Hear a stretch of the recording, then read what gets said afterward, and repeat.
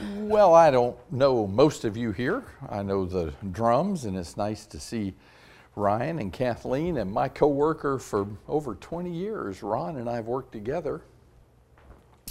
I grew up in Tampa, Florida, and South Tampa, and grew up a couple of miles away from the water, but I couldn't smell it like I can here. I love walking on your porch and smelling the salt air. That's a wonderful blessing that you have that you probably take for granted, like some other things, because you have it all the time, but I do love that.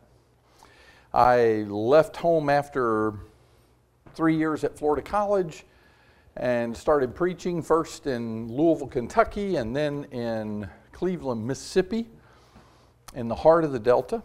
And then I went to Concord, North Carolina. And Concord is only important to y'all because it was while I was there that we began a preacher training program, and a young man from Cortez, Florida came and worked with us, Brian Bailey. And he was in a training program for us, and we spent a summer together.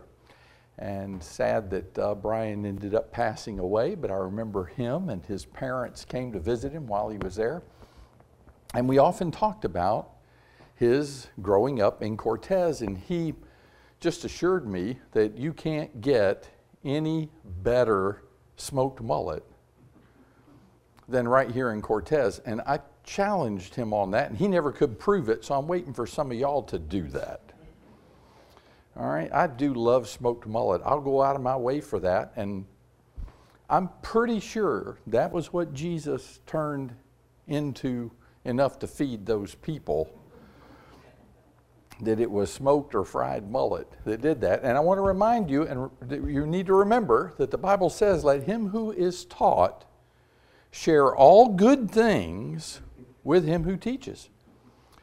So you got a mullet fry, I'm going to leave you my card, or smoked mullet, I'm going to leave you my card. You call me, and I'll come share mullet with you almost any time. I do love smoked mullet.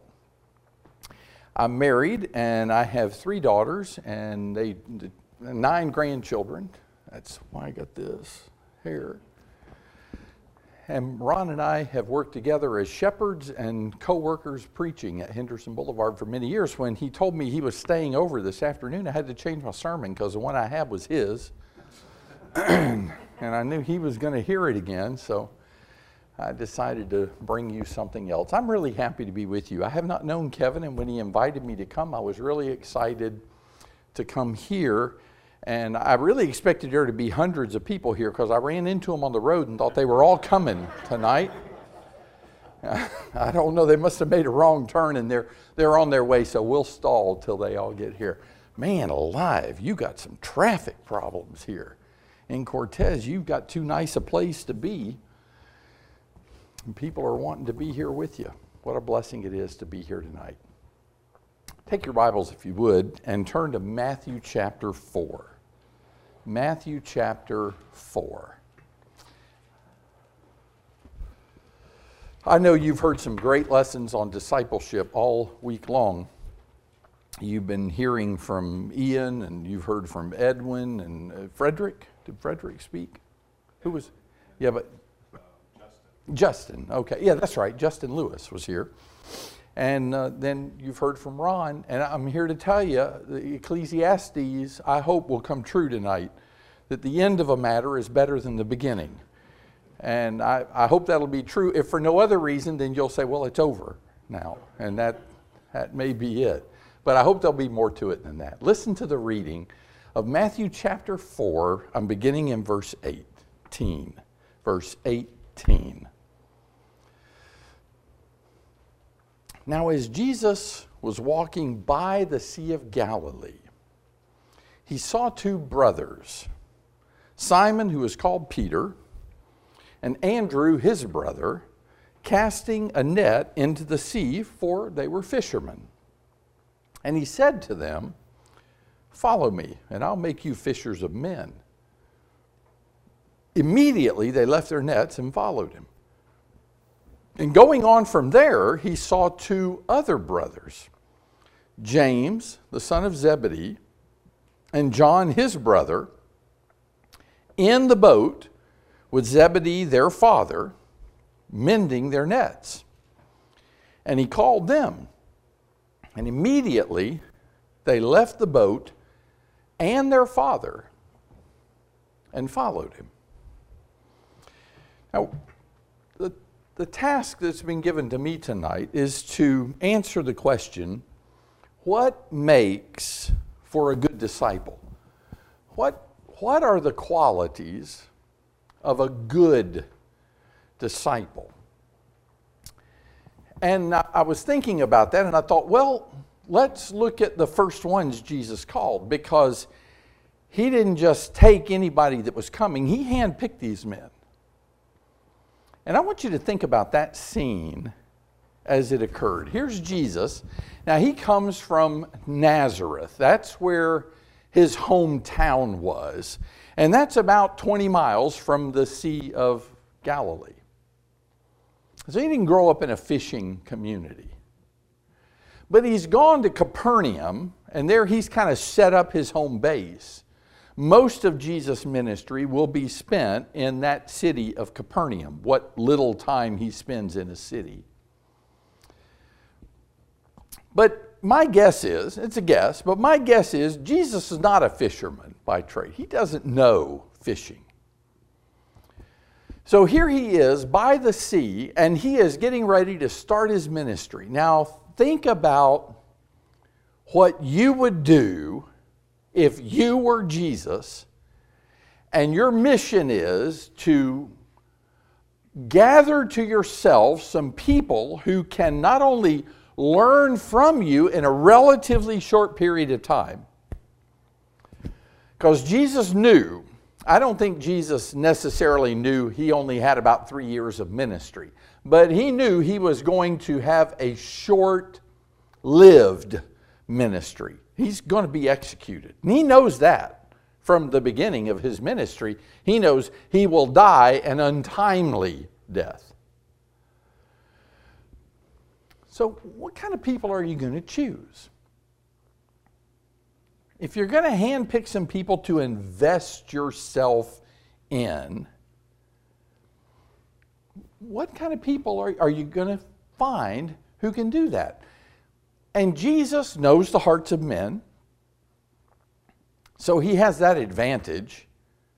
He's not just looking at resumes on paper, which can be kind of flowery or a little arrogant or boastful. Jesus knows hearts, and he knows the nature of men, and he picks as the first disciples these men. Now picture that scene. Here's a carpenter walking along the seashore, and he comes across this boat, and in that boat are two fishermen, and he chooses them to become his first disciples. What was he looking for? What was Jesus wanting? What did he see in these four? Let me just, for the sake of illustration, let's just pick out the four people that are right here. What is it Jesus saw? And I'm sure there are other people fishing along that shore, fishing in boats. But what is it that made Jesus look at all those men that were there and then concentrate on four people and say, you follow me? He hadn't tested them. Who knows the most about the Old Testament? Who can spell Maher-Shalal-Hashbaz? Or who knows who Melchizedek was? I want to suggest to you, there is something in the text itself that you may have seen or may have overlooked that indicates, to me at least, why it is these men were chosen. And if we can find some indicators of why they were chosen, we might find things about ourselves that make us good disciples. Does that make sense to you? Yes? No? Yes? No? Okay, there's three answers you can give me on that. You can go yes, You can go, no, that doesn't make sense, or I don't know. I don't know. Okay. I'm getting a few yeses. And those are probably, just go with him so he won't go back over the whole lesson again.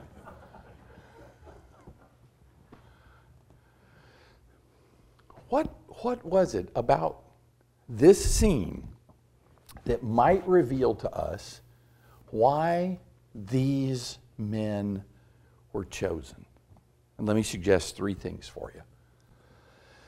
The first thing is they appear to be steady men. They're reliable. And reliable people are the ones you want for discipleship. If you're going to have people follow you, you want people who are reliable. You want people who, when they say they'll show up, they show up. When you ask them to do this work, they get that work done. And there's something in the text that indicates about the four of them. You go back and look at the text. Look at it again, beginning in verse 18. Jesus was walking by the Sea of Galilee. He saw two brothers, Simon, who was called Peter, and Andrew, his brother. And what are they doing? They're casting nets into the sea. And it tells you why. They're fishermen. That's what fishermen do. They cast their nets. These men are working. They're doing what they're supposed to be doing. Now look at the next two. Immediately they left their nets and followed him. Verse 20, and going on from there, he saw two other brothers, James and John, in the boat with Zebedee their father. And what are they doing? They're mending nets. Now, I used to joke about James and John. I used to say the disciples of Jesus evidently weren't great fishermen, because you see them a lot of times mending nets. But if you understand fishing, and I know people here do, you have to mend nets if you fish, because you're going to get snags and they're going to wear out, and you're going to get situations where you've got holes in the net and you've got to repair it. The only net that doesn't need repairing at all is a net that's not being used at all. So let me suggest something to you about these men. They are demonstrating the extremes of the work they do. Two of them are engaged in energy. They're casting nets. They're out there throwing the nets out into the water. They're in a boat and they're casting nets into the water and they're fishing. That's energy. And the other two men are demonstrating economy.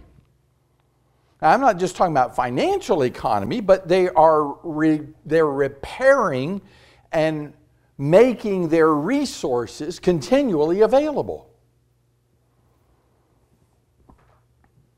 Let's go to another industry and see how that same thing works. A lumberjack begins with a really sharp axe. But if he's smart, and I've talked to some guys who do that, he doesn't take that sharp axe and go out there for days hacking away at trees trying to cut them down. He'll cut some trees down, and then you know what he'll do? He'll sit down and sharpen the axe again. Why? Because he needs to keep the axe sharp. A fisherman who doesn't repair his nets is going to have problems. My father wasn't a saltwater fisherman as much as he was freshwater fisherman. I remember on one occasion, my father and mother were gone and our bird had gotten out. We had a parakeet and my parents told him, don't let the bird out of the cage. And my sister and I did. And we couldn't get the bird to go back in the cage. We carried the cage all over the house and the bird would fly from one curtain rod to the other and to the other. And we finally got fed up with that and tired. And I said, Dad's got a fishing net in the utility room.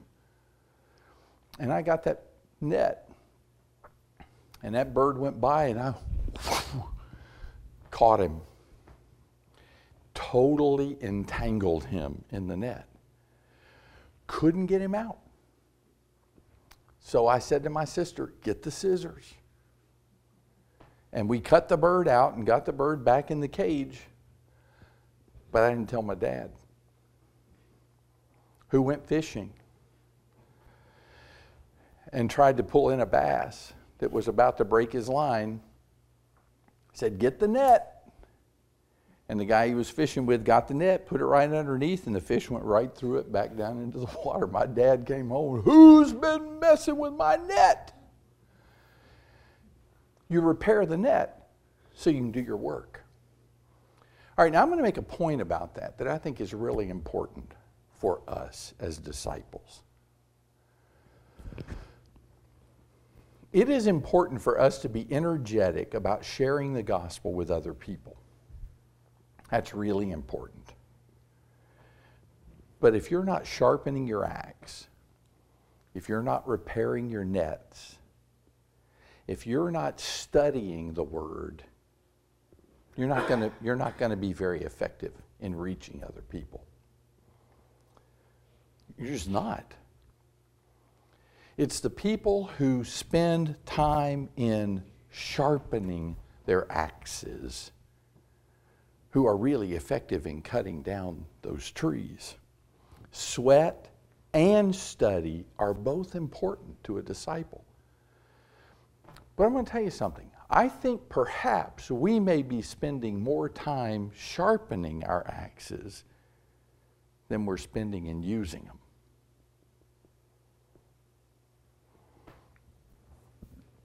If the Word of God is food, and the Bible says it is, it's bread, it's water. The Bible talks about it in those, it is meat, the milk and meat of the Word. I sometimes wonder if we're not becoming spiritually obese and not using the food that we're taking in to help those around us. It'd be a great thing to have an axe that's as sharp as a surgical tool. But if you never take it outside and cut a tree down, what good is it? And if week after week after week after week, month after month after month, year after year, we come together and learn, and don't ever take it to anybody else, we're forgetting that we're called as fishers of men, not just menders of nets. We're called as lumberjacks who cut down trees, not just men and women who sharpen axes. Does that make sense to you? It's important for us to share the Word with people. It's important for us to let them see Christ living in us, to let the light out. You remember how Jesus put that? No man lights a candle and does what with it? Puts it under a bushel. Because it's not going to provide light for anybody else. It may light up under the bushel really well, but nobody else is going to benefit from that. So my first point is, Jesus picked disciples who were steady disciples.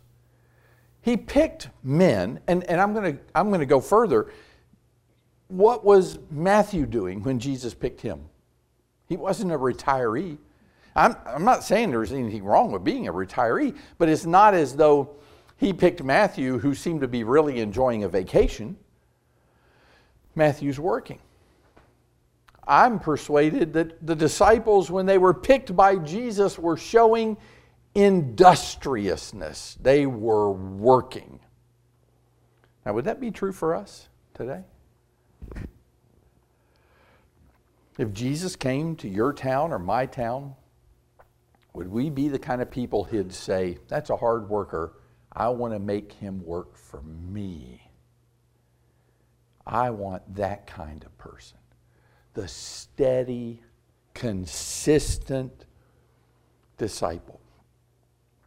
There was a college football coach who sent out one of his scouts.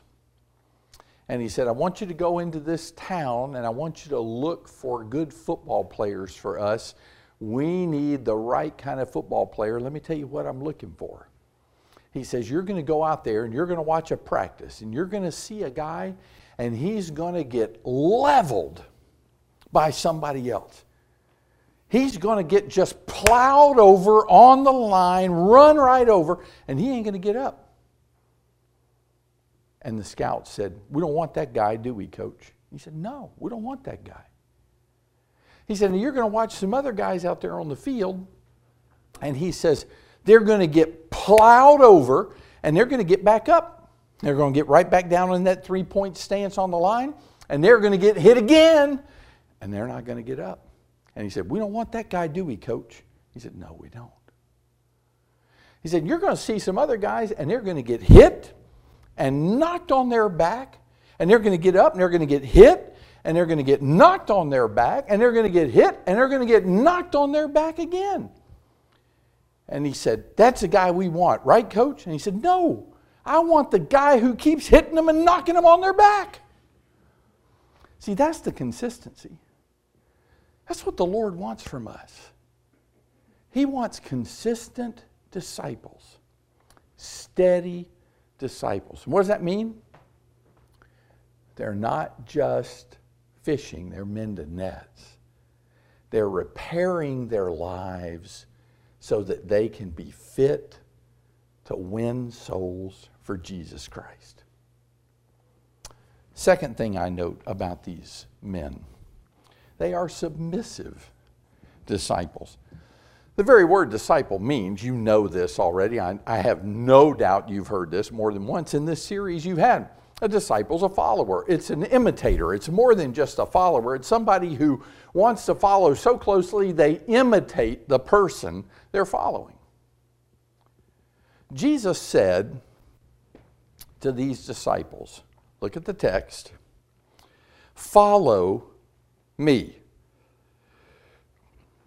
My New American Standard actually has a note in verse 19 that says what he literally said was, come here after me. Now, if you compare this to the other accounts in Mark and Luke, you'll have the combination of those words. Some of the Gospels will tell you he said, come with me, and others said, follow me. Let me tell you, there's a little difference in those two words. When Jesus says, follow me, he's saying, come after me. Watch where I go and then go there yourself. When he says, on the other hand, come with me, he's talking in terms of a special relationship that he has with them. That they're going to be by his side. They're going to be in his company. You and I can be disciples who follow Jesus. We can't be disciples who come with him. He's not with us now. Not in that very way.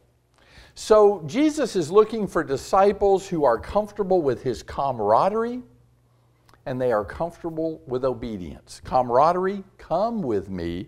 Obedience, follow after me.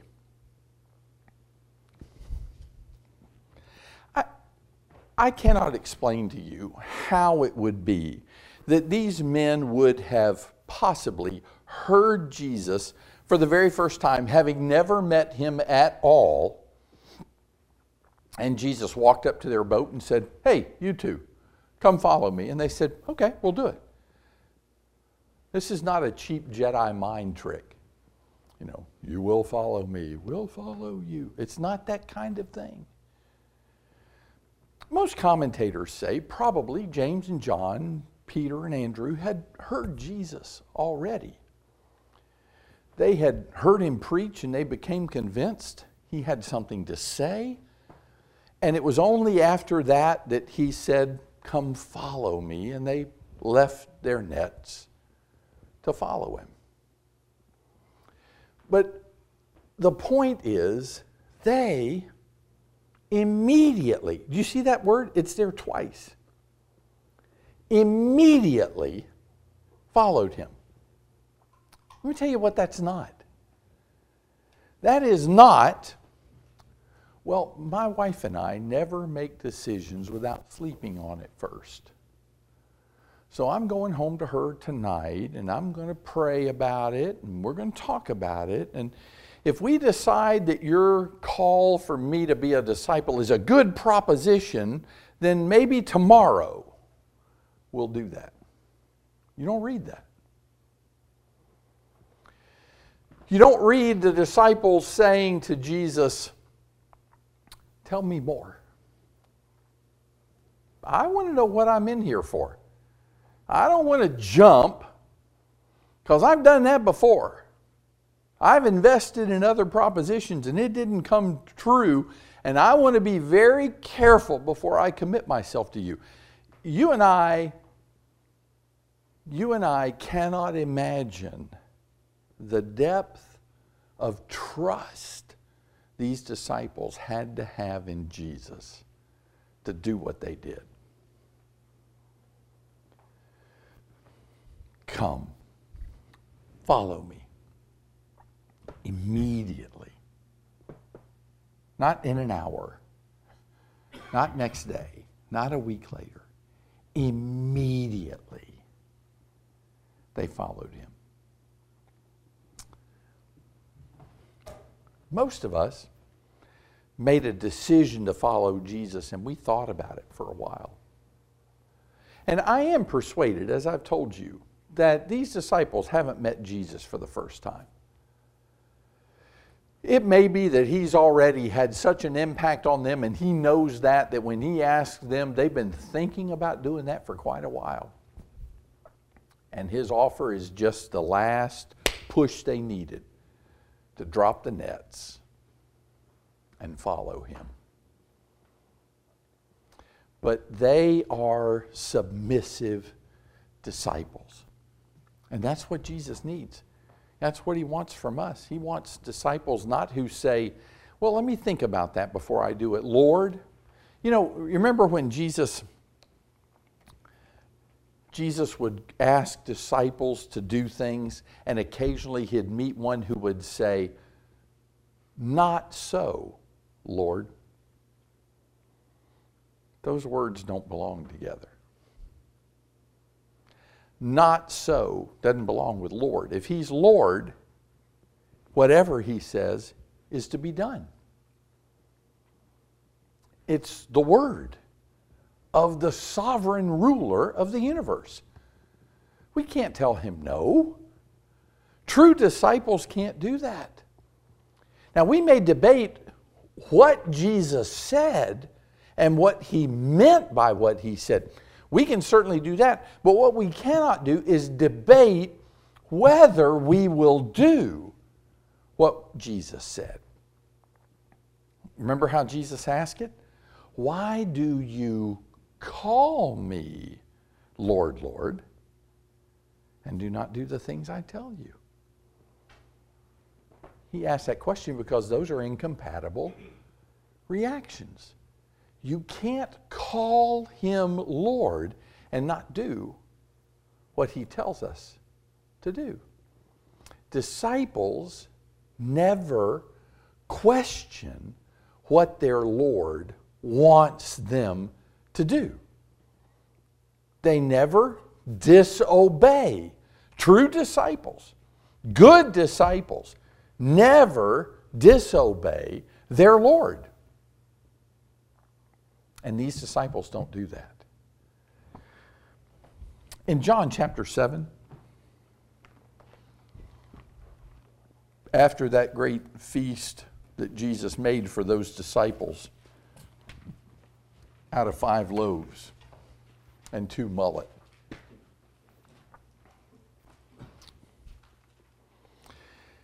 in verse 66,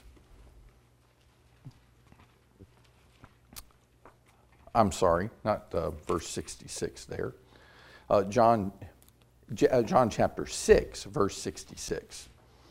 As a result of this, many of his disciples withdrew, and they were not walking with him anymore. Now, you know what I'm going to tell you? That very verse says they lost their disciple cards. From that point on, they are no longer disciples. You know why? Because they're not following him. That's what disciples do. And Jesus said to the 12, you don't want to go away also, do you? And listen to what Peter says. Lord, to whom shall we go? You have words of eternal life. We have believed and have come to know you are the Holy One of God. What Peter says is, what could we do differently than following you? You are the one. That is total submission to his will. Good disciples are steady. Good disciples are submissive. Third and final point, good disciples are surrendering. Back in our text, back in Matthew.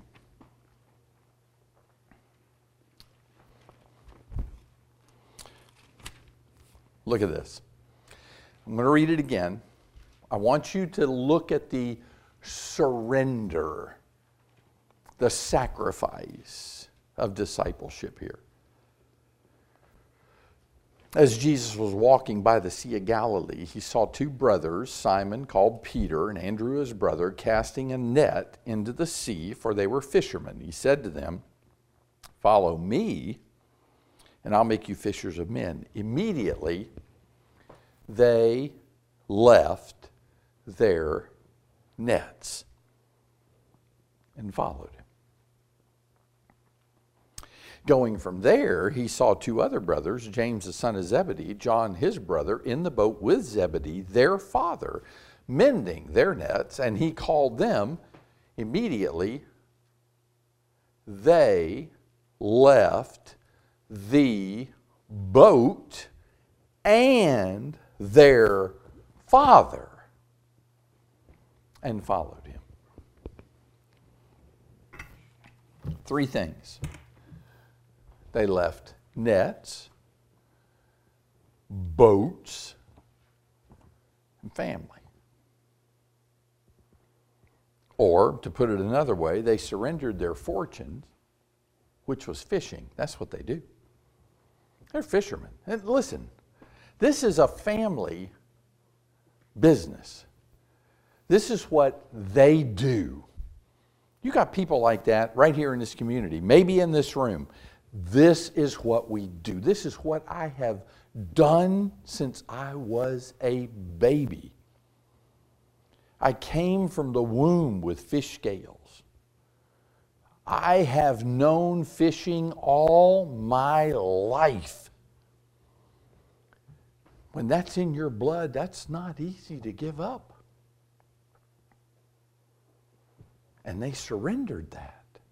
Not because fishing's bad, not because fishing's evil, but because at this point in their lives, it keeps them from following Jesus the way they need to follow him. All fishing doesn't do that, but it would for these disciples who have become itinerant preachers with Jesus.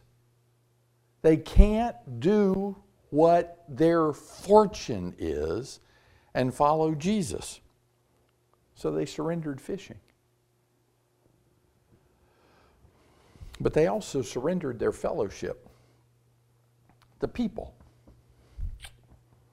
And this is Capernaum. This is their hometown. This is what they know. And they're about to go into Judea, where they're very uncomfortable. They're about to go into Samaria, which is enemy territory for them. They're going to follow Jesus day and night, live on the side of the road. Do you imagine there were nights when they said, boy, you remember what it was like when we had those fish fries back home in Capernaum? Fellowship. The people they knew. the livelihood they knew. And then it tells you one more thing. I have often wondered, the guy I would have liked to have talked to in this whole scene, really, is Zebedee. I don't know what he was like. I imagine he might have been a kind of a crusty old sea captain. You know, he's got on one of those skipper hats. And craggy face. He lives out in the sun all day long. He's burned brown. Wrinkles all over his face because he's been burned by the sun. And he's a tough old bird with all kinds of scars on his hands. And he's in that boat and his sons are helping him. They're mending nets. They're all working together. And all of a sudden this Jesus comes by and says, "You two guys, come follow me." And I imagine Zebedee might have looked up from mending those nets and thought, "Are you kidding? Get back to your work. Do what I told you to do." And they're gone. Immediately. They don't say, "Hey, Dad, we're going to finish the nets." You know, they just drop them. I know as a father, my children are in the middle of doing something with me and all of a sudden they just drop it and run. I'm in a bad mood. You know, when my children were younger, it's time for laying on of hands. For them to walk out of that boat, just walk away. They're gone. All he sees is their backs. And you know what? They're not going to return to that. They're not coming back to do that. This isn't about their dad. But I'll tell you what it is about. It's about a realization that there's a relationship they need that's more important than that.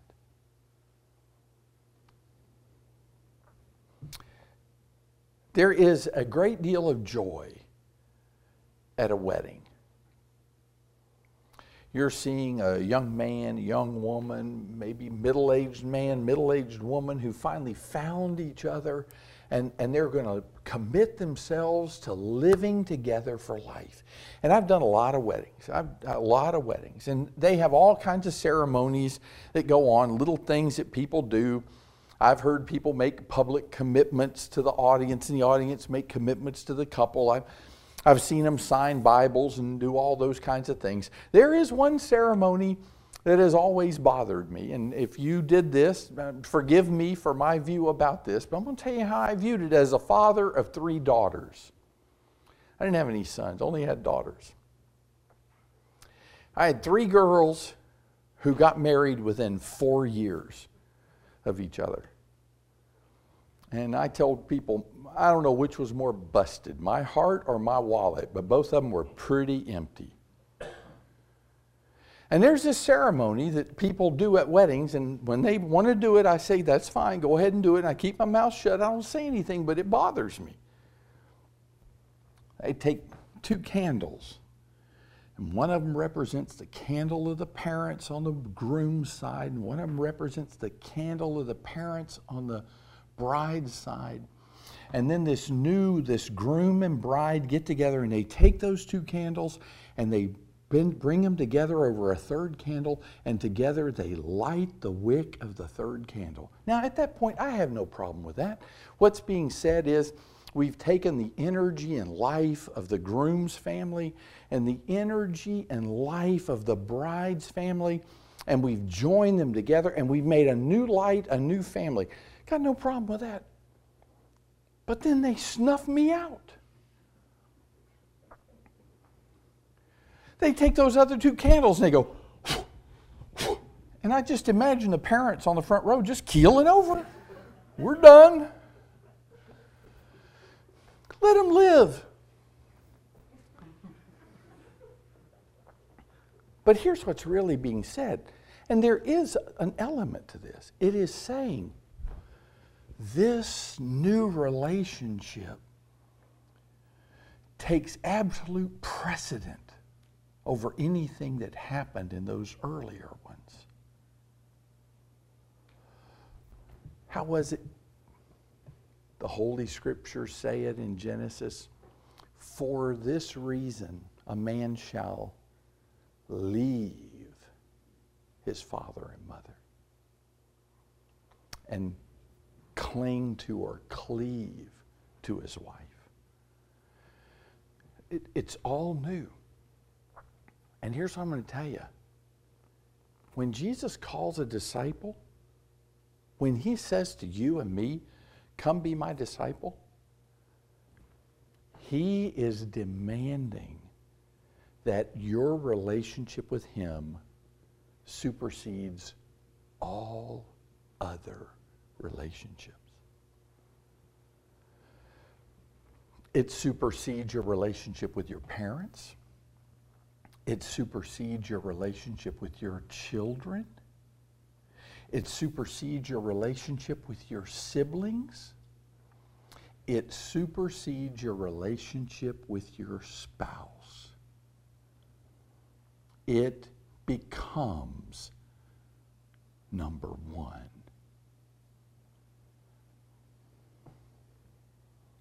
And Jesus not only said that, but Jesus demonstrated that. On one occasion in Matthew chapter 12, beginning in verse 46,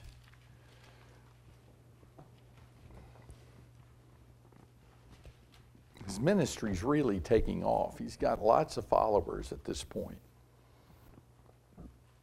And it says in verse 46, while he was still speaking to the crowds, behold, his mother and brothers are standing outside seeking to speak to him.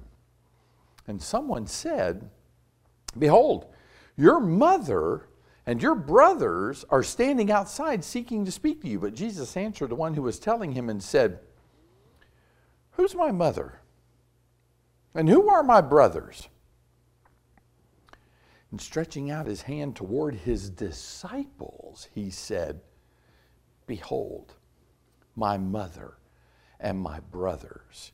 For whoever does the will of my Father who is in heaven, he is my brother and sister and mother. Precedent.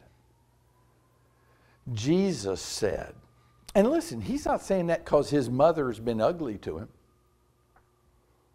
He is saying that because he is trying to get across to all of us the spiritual relationship we have to God takes absolute priority over all other relationships. James and John demonstrate that. Immediately, listen again, immediately they left their boats and their father and followed him. I don't know if Zebedee held that against Jesus. He busted up our family. Or if he understood how important it was that they followed Jesus. But that demonstrates the sacrificial, surrendering heart of these disciples to give up their fortunes, their fellowship, and the primacy of their families.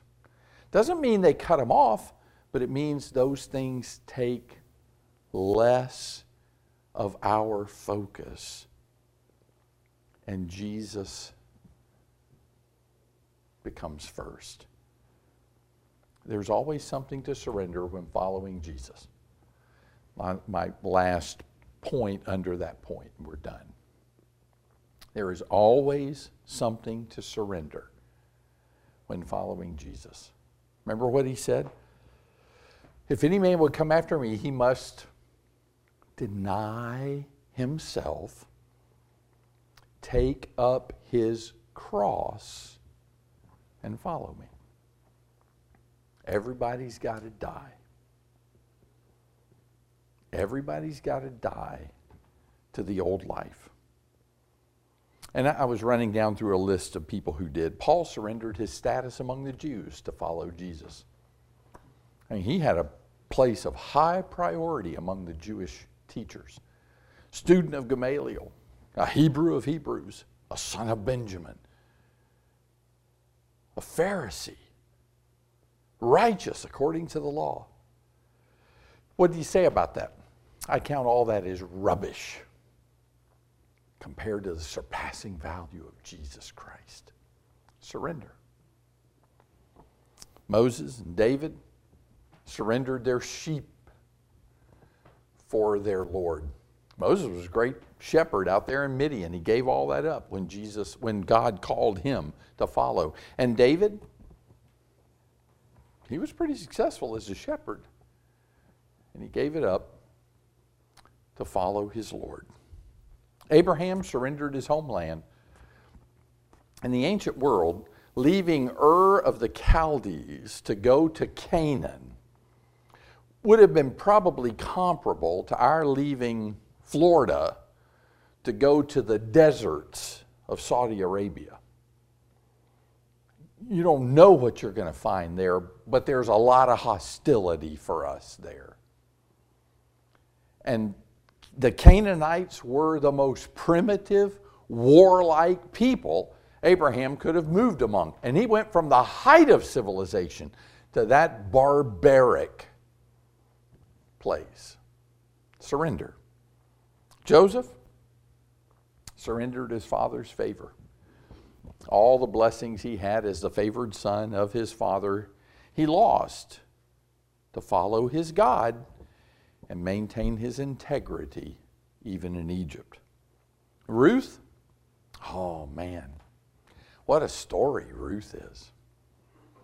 Do not entreat me from following you or turn back. I will not do that.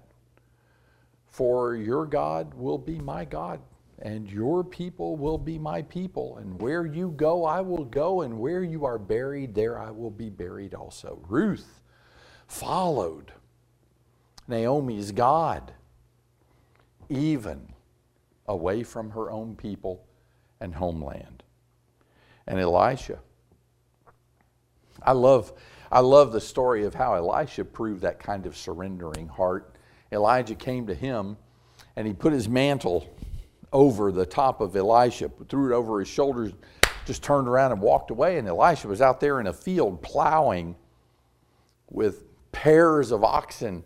And to show his complete surrender to following Elijah, he busted up the plow and burned the animals in a sacrifice over that. He killed the means of plowing and said, that's all behind me, and then went and followed Elijah. Those are just some of the cases. And my guess is, people in this room could offer similar stories. I sure hope so. I hope I have a story like that. I hope that I can say to my God and say to those around me, surrender? Yeah. I gave up some things to follow Jesus. And I don't say that with great sadness because I got the better end of that deal. But you want to follow Jesus? Deny yourself. Take up your cross and follow him. Steady disciples, submissive disciples, surrendering disciples. That's what it takes to be a good disciple of Jesus. And that's what we see in those four, and I'm persuaded in the other 8, and in Paul, who was the 13th of those apostles, and those who follow Jesus sincerely and completely today. They are steady. They are submissive. They are surrendering. Are you that kind of disciple? Does that characterize your life? If it doesn't, it ought to.